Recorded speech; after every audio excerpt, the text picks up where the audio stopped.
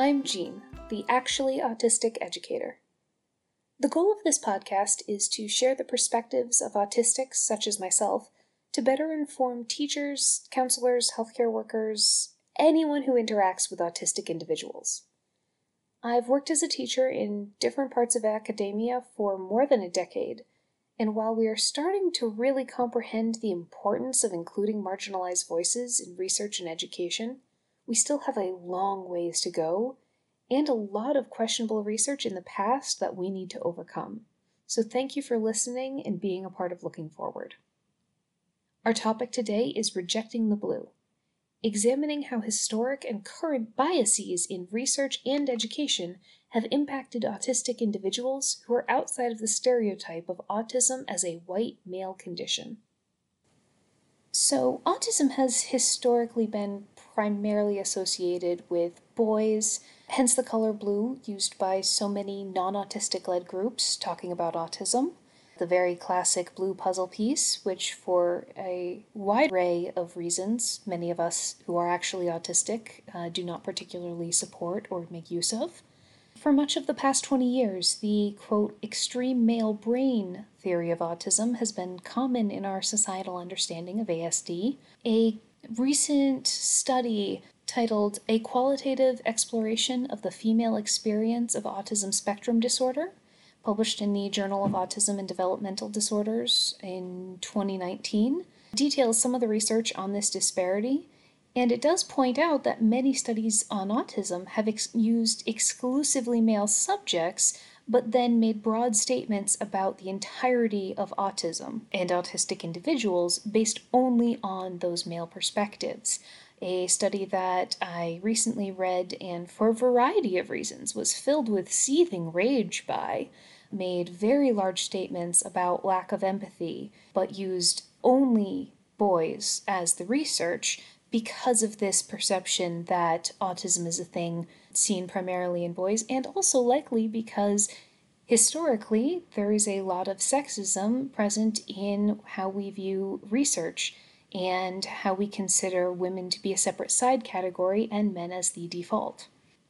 All of this research has shown that there is likely a serious underdiagnosis of ASD in women.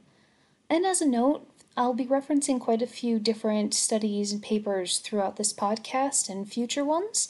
These may have questionable language and may be very flawed in different ways, but I think it's important to cite them here for those looking for evidence to support some of these general theories and ideas that I am stating. But as a warning to anyone looking them up, they will likely have a lot of pejorative language and do a lot of pathologizing of autistic traits.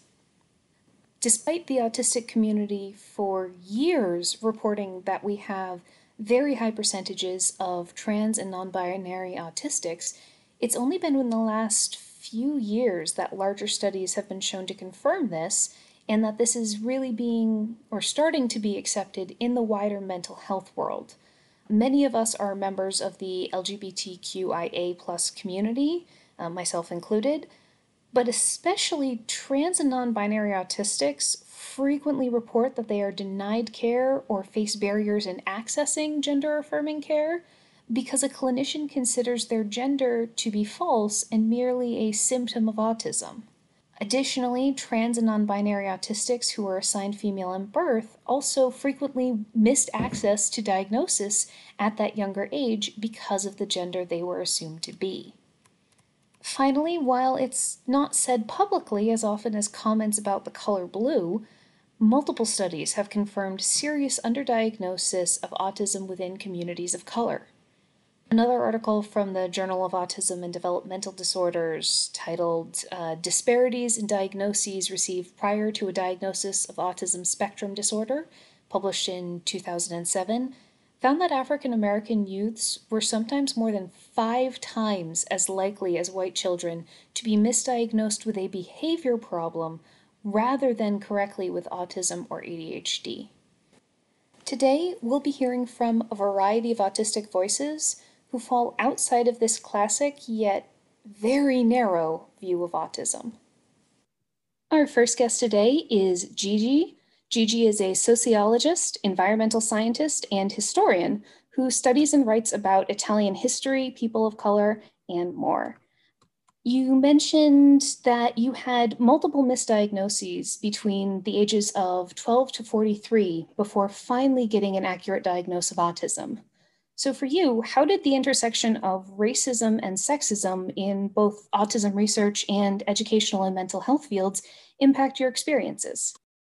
I believe that biases affect everyone in so many ways that they don't really even understand, right? Even myself. There's thoughts that I have in my head that come up when I meet certain people or are in certain situations. So my saying that I feel that racism and sexism affected my diagnoses over the past 30 years isn't to bash the medical professionals or to put them down. I think it's mainly because I want to be clear to people what areas of opportunity there are for growth and for being better, so that you can improve the quality of life for other people like me. If I had known as a teenager that this was what was going on with me, I could have gotten skills on how to understand myself better, right? So being a woman and being a Black woman put me in a different light to some of these doctors who were used to treating males or white males. And maybe they didn't even realize it, but they were uncomfortable with me. So they gave me the diagnosis they thought fit, which at the time was depression. And they sent me on my merry way with medication and told me I probably would be on it forever. And then I would have to have therapy to help, cope with major depressive disorder. It's funny to me that now I look back through the lens of autism and I know that those things that were happening to me weren't depressive episodes. They were meltdowns. They were shutdowns. It was that I was so good at masking because I was really intelligent, or I guess I still am. But I picked up on what was okay to other people and what made other people uncomfortable. And I hid all those things that I got messages, that they were uncomfortable about. And for a young Black female in the Deep South in the 80s, there were a lot of things about me that made other people uncomfortable. So it wasn't just the autism. I didn't know why I didn't get invited to birthday parties. I didn't know why girls weren't supposed to like math or science. Like I didn't understand all of those things as a 5, 6, 7-year-old that were in play, but all of those have to do with bias, right?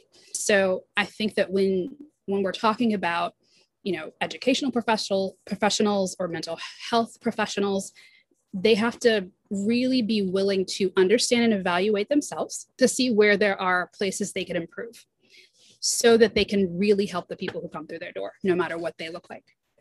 Thank you. That is incredibly true and so important. And I feel like we have such a clear history of seeing this when we look back at, further longer times ago than professionals in different fields, be that medicine or education, made these mistakes.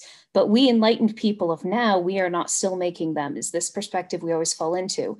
But when we look at things like how heart attacks, we're now realizing there's a huge gender difference between how heart attacks often present in women versus men.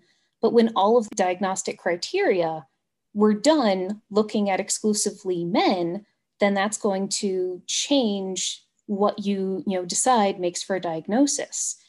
And when we talk about these different perspectives, I think it's so important for people listening to really think about, hey, if people weren't involved who were from communities of color, when we started building out these diagnostic criteria, how is that going to impact how many people are getting misdiagnosed? It's such a clear issue when you think about it, but I think for so many people, such as myself as a white woman, why it's so very essential for those of us who are not in different marginalized communities to really pay attention to what people within those communities are saying and what their experiences are, and really seeking those people out, because you very clearly exist. There are lots of autistic people from all sorts of backgrounds, and unless we do a better job of really seeking you out and getting your perspectives on these things, we're not going to be able to fix this. So thank you. I really appreciate this.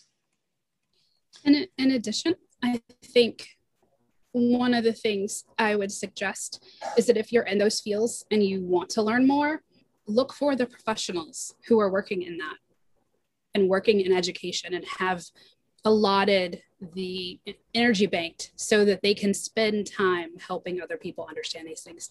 Look for researchers who have been researching this type of thing for years. They write books, they have podcasts of their own, they have TED Talks. Find out their names and see what they've written. Go read the articles. Use the resources from the people who have the spoons to give it to you. Because as much as I do want to educate people to help them be better, a lot of the times I'm so busy with my own functioning in this world that I don't have the energy to help other people in the way that I think would best serve them.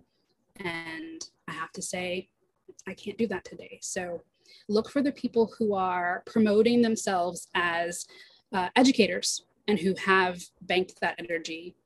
I've found so many people on Twitter. You can find people using the actually autistic hashtag, but then tying into other things.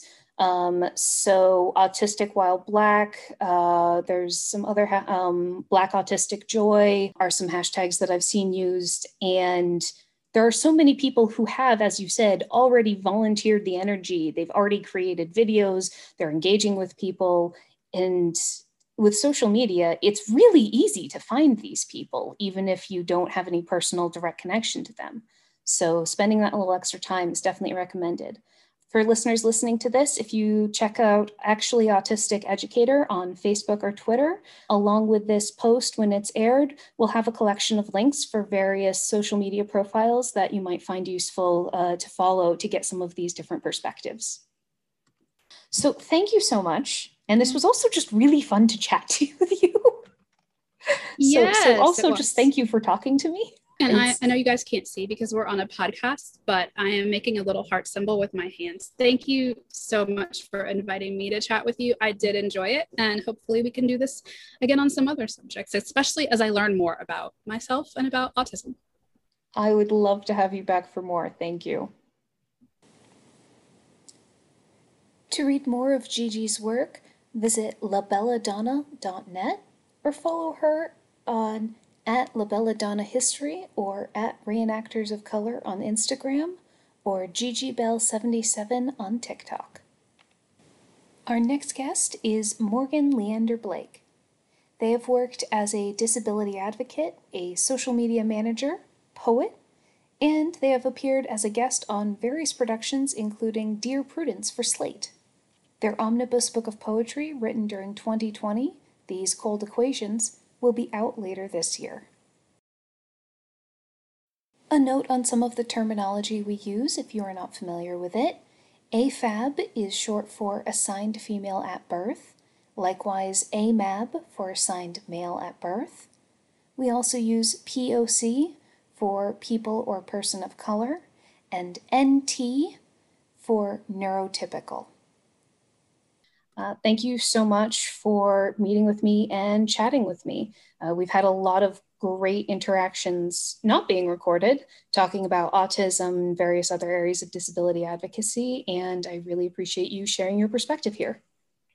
Well, thank you. I'm happy to be here. I feel like this is really important stuff to talk about, especially for those of us who are actually autistic, to talk with each other about them, because I feel like a lot of what happens for us is being told what we are by other people, and talking more about what we are ourselves is really important.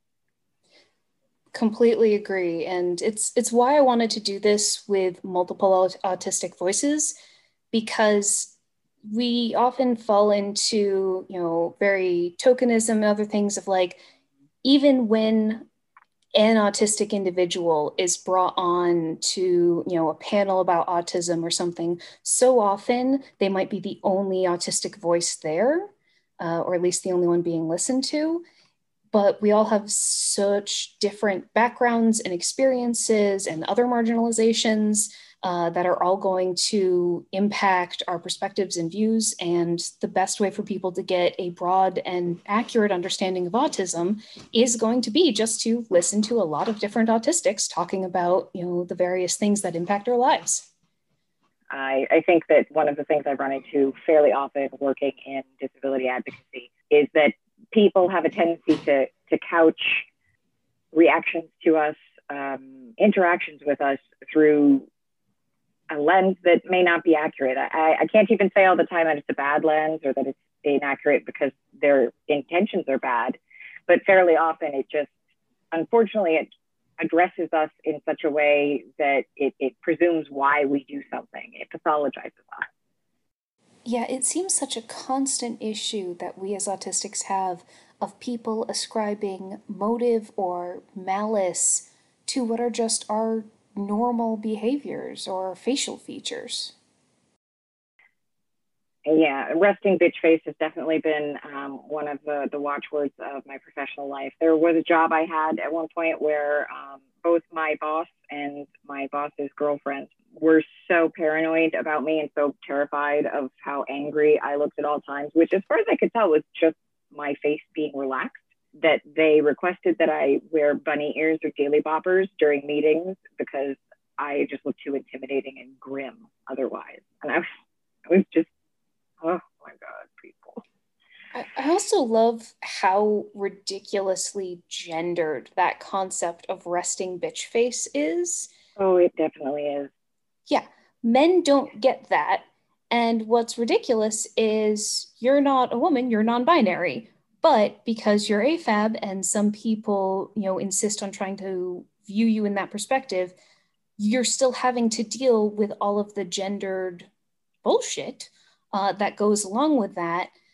And it's incredibly frustrating because I feel like people who are assigned female at birth have this socialization pattern drilled into them from such an early age about how we're expected to smile, we're expected to be empathetic, we're expected to emotionally support and validate other people, that people who are assigned male just don't have that same level by a landslide. But then as a result, if we are only viewing autism through the lens of, these young boys, and disproportionately, white boys who are from middle and upper middle class families even, so it's a very limited selection of the population, it completely misses how that socialization impacts the ways that autism comes out in us. It misses how that socialization has changed the extra stressors that we get put under. Like I found, obviously anxiety and depression can be comorbid with autism in not just people who are AFAB, but the social anxiety around the terror of being seen as rude or pushy is so much stronger. And it seems so clear how that has to be tied into the socialization differences. It does, and I do see it with some male autists, but it's definitely less prevalent. And I've noticed that their behavior has to go to much higher extremes in order to be noted than it does for an AFAB or a non-binary presenting person. So something I think is very interesting is I've often seen the excuse given in various autistic depictions in media around the concept that autistic people themselves wouldn't be capable or aren't a good enough actor to portray it effectively or be too stressed out. There was an issue with a movie that came out recently that got nominated for awards, despite the fact that the autistic character was not portrayed by an autistic individual. But then at the same time, we have, I think it was Anthony Hopkins coming out as autistic. And there are so many autistic actors and writers and researchers who are out there and are very clearly capable and amazing people and options that people could take advantage of. But then we fall into this pattern of saying, oh, but my perspective from this position of privilege is that I want to tell my story the way I want to tell it, and miss the fact that, well, if you want to tell a story that's entirely focused on a marginalized group and you're not a part of that group and you're not including writers or actors or anyone who's a part of that group, frankly, you're probably not going to do a great job of telling that story. and maybe you should really examine that. And I feel like it's a similar thread throughout a lot of this, is of assuming that those of us who come from different, intersections of privilege going, oh, but my perspective here clearly would be welcome. And I think it's really important for all of us to really look at how have our privileges possibly blinded us to making us believe that our perspective is the baseline and is normal, and we can judge it objectively, whereas other people can't.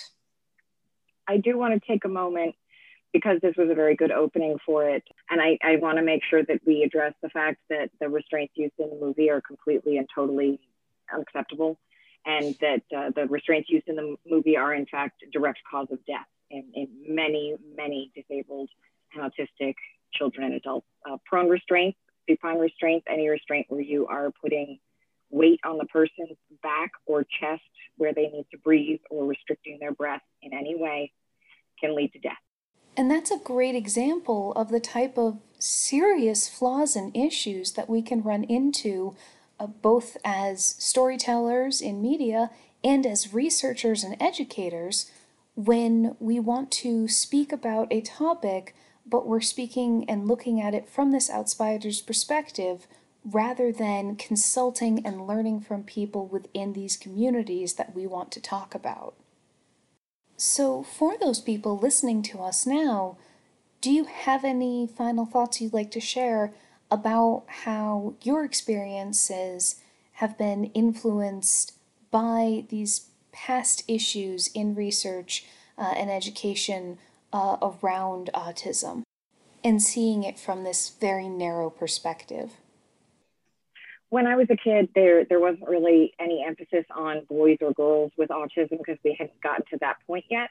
I think I was in high school before they started really stratifying that autism was for boys and other things were for girls. And that's how I got misdiagnosed, actually. I was misdiagnosed with bipolar for the first 15 years of my adult life.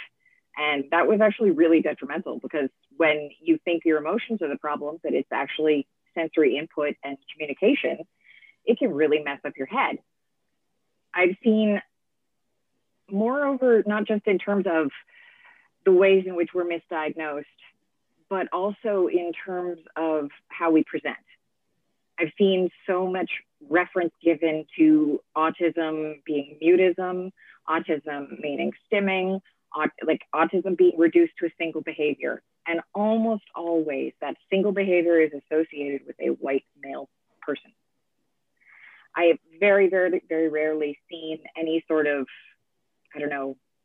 penultimate behavior or specifically typified behavior of an autistic person that was not exemplified by a white man, or a white young man, I should say. And I found through my own experiences that other people do present very differently, and a lot of it has to do with the ways in which they've had to sublimate themselves. Like you've said yourself, that you had to learn ways in which to handle it if you weren't allowed to use your hands. Sort of similarly, when I've talked to people on the spectrum who are POC, they said that they had to learn to be much, much, much quieter and try not to make a lot of noise or movement if they needed to stim, because they didn't want to attract any attention to themselves and be called out as, a problem in some way, because they could be called out for even the most minor things and put themselves in danger. I think the way in which Lighted Up Blue and all of the classic problematic tropes around a classically male presentation of autism bring home for us is that our community is more diverse than anybody knows it. And on top of being more diverse than they know, we've also spent way too much time allowing people who aren't us to define what we are. And that sort of ties back to what I was saying at the opening.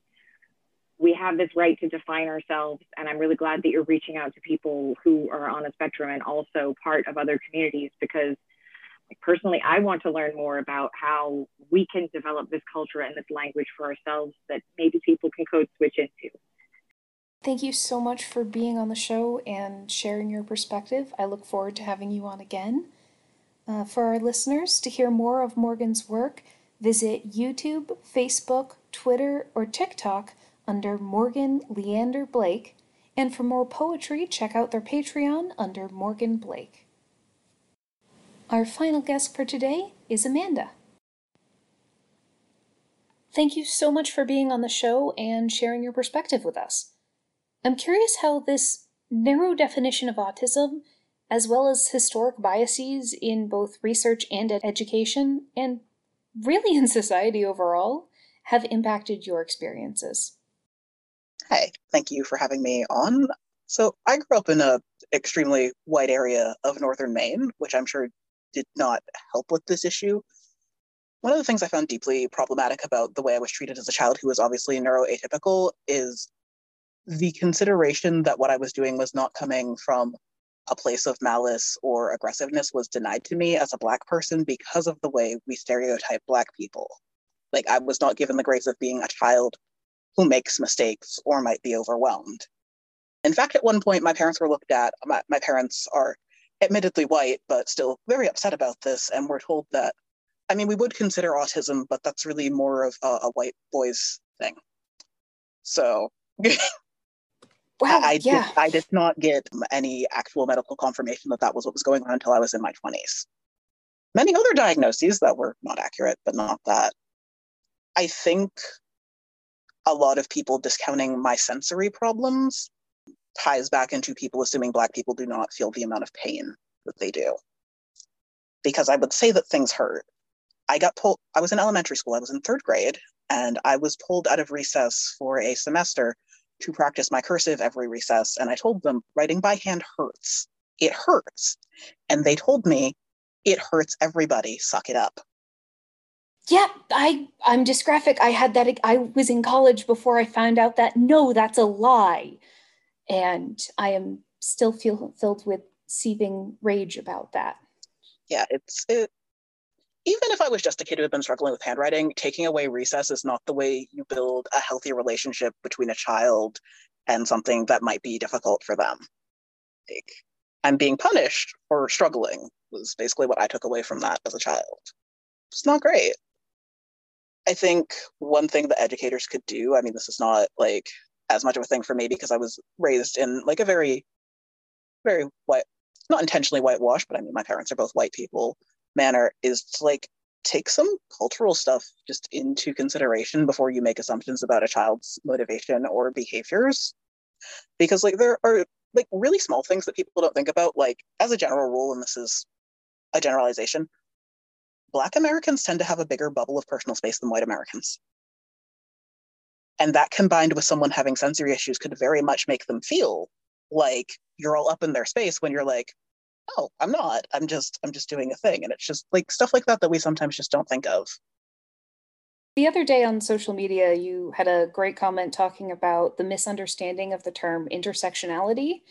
And I feel like that's very applicable here, where historically we have looked at autism from this one specific perspective, and it's not enough just to say, okay, well, you're autistic and you're also a woman and you're also Black.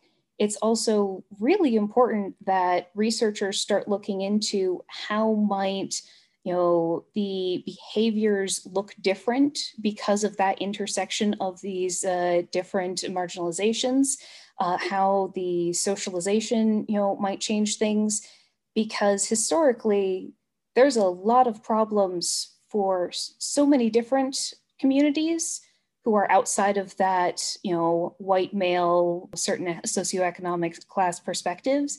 And when those marginalizations overlap, there's been so little research into correctly identifying people in that intersection when they clearly exist. And we really have not been doing nearly enough to learn more about and support there.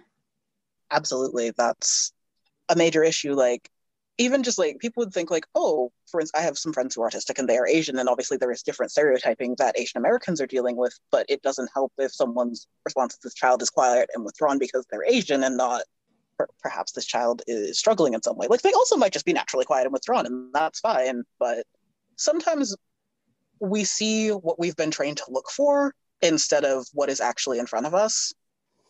there is a lack of consideration of the lived experiences of people of different races and different neurotypes and different socioeconomic statuses, because a choice that might not make logical sense to you, you don't know what calculations someone else is making to make those choices.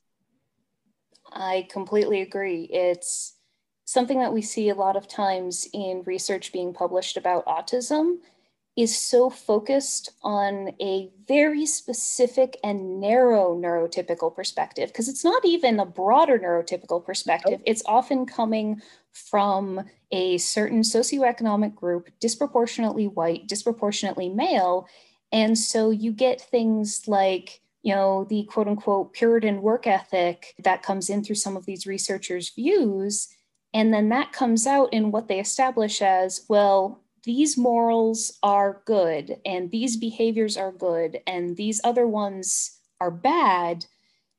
And sometimes we're over here watching and going, I don't even know if that's an autism thing, but I'm pretty sure you're just very, very biased in your own perspective of what empathy and morality is. You really should be looking at, understanding there's a lot of different types of diversity out in the world and a lot of different perspectives on what these things mean, assuming that your perspective is the inherently correct one, that your sense of morality is the be all and end all, definition, is really just setting up for a lot of pathologization and often grows out of a history of oppression, colonialism, racism, sexism, and a lot of other isms that we really need to be doing more to address in academia. Absolutely. I read a very good metaphor the other day that was like, people think white supremacy is the shark. It's not, it's the water. It's the thing that has so surrounded you that you haven't noticed it. And the water might need some treatment, because nothing's going to improve for any of the fish until we do that.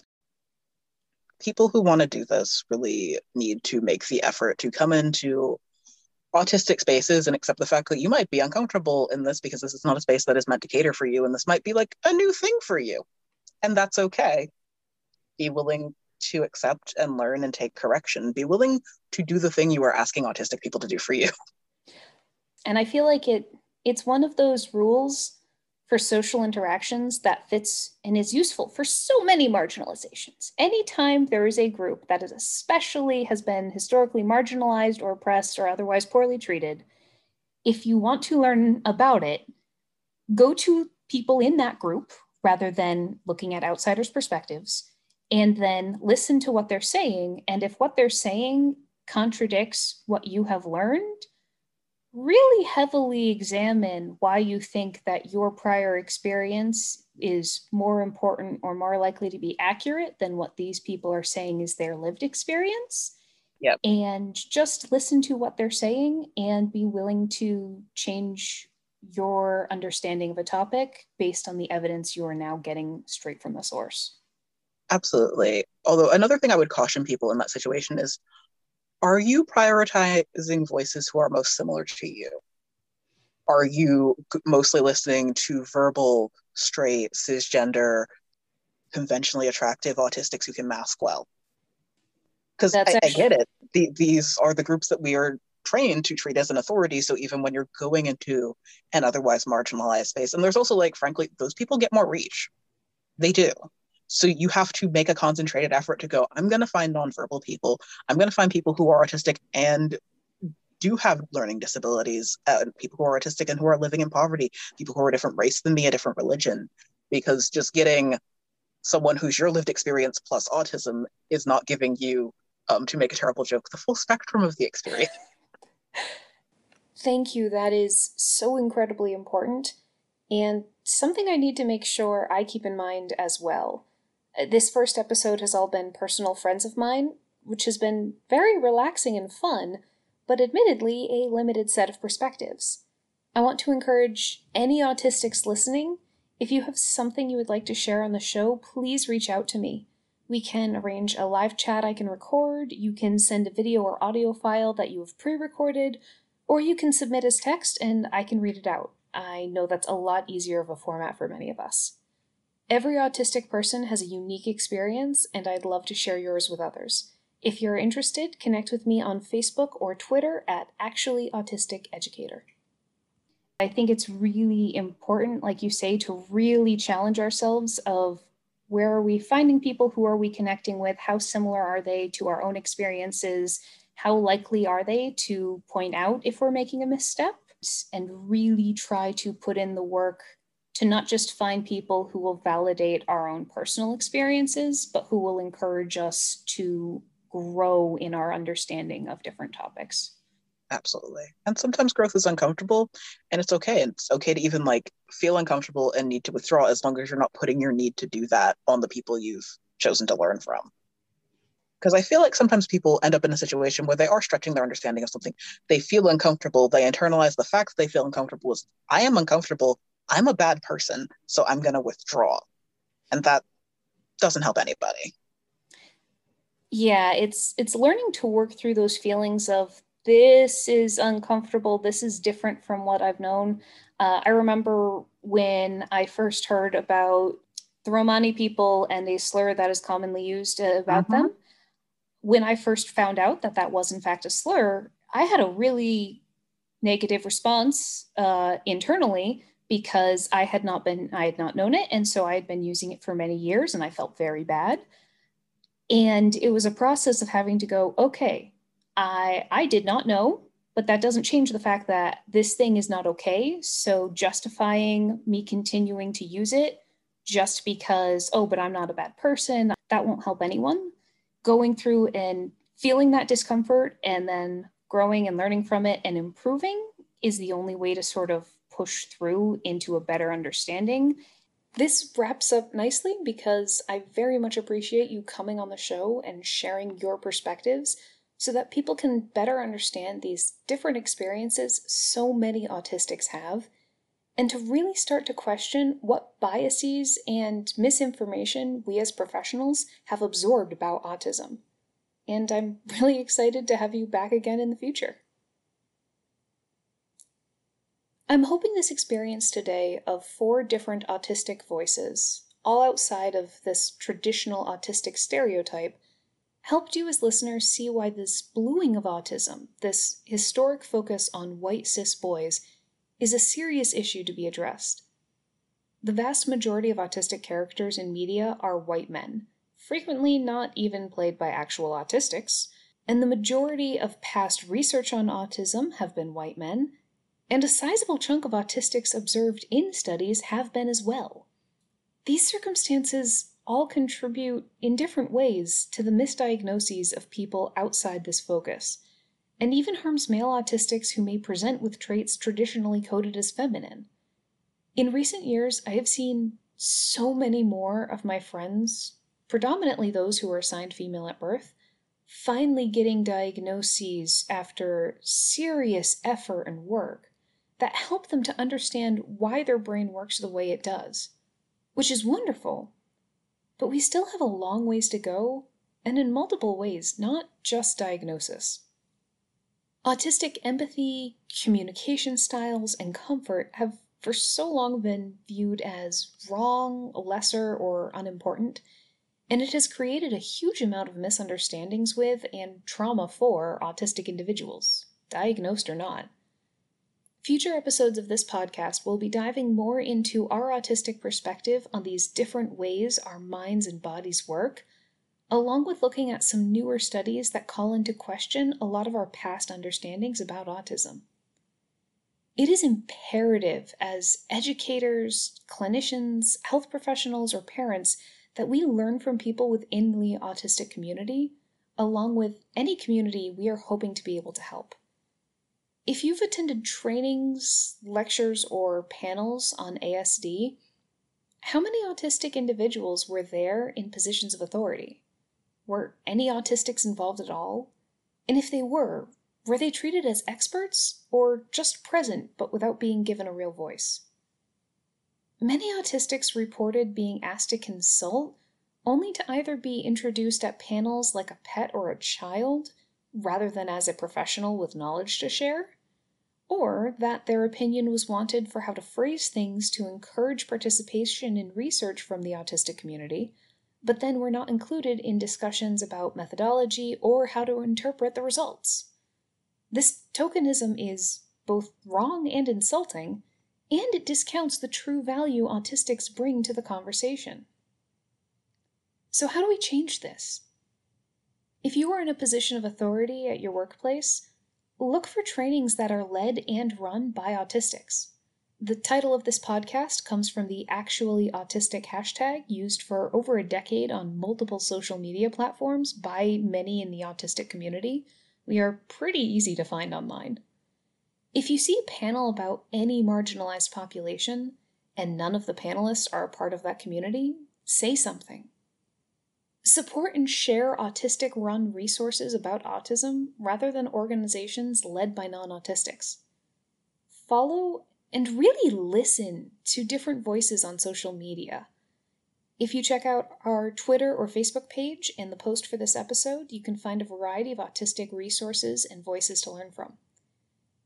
Uplift the voices of autistics, people with disabilities, and members of other marginalized communities whenever you have the opportunity.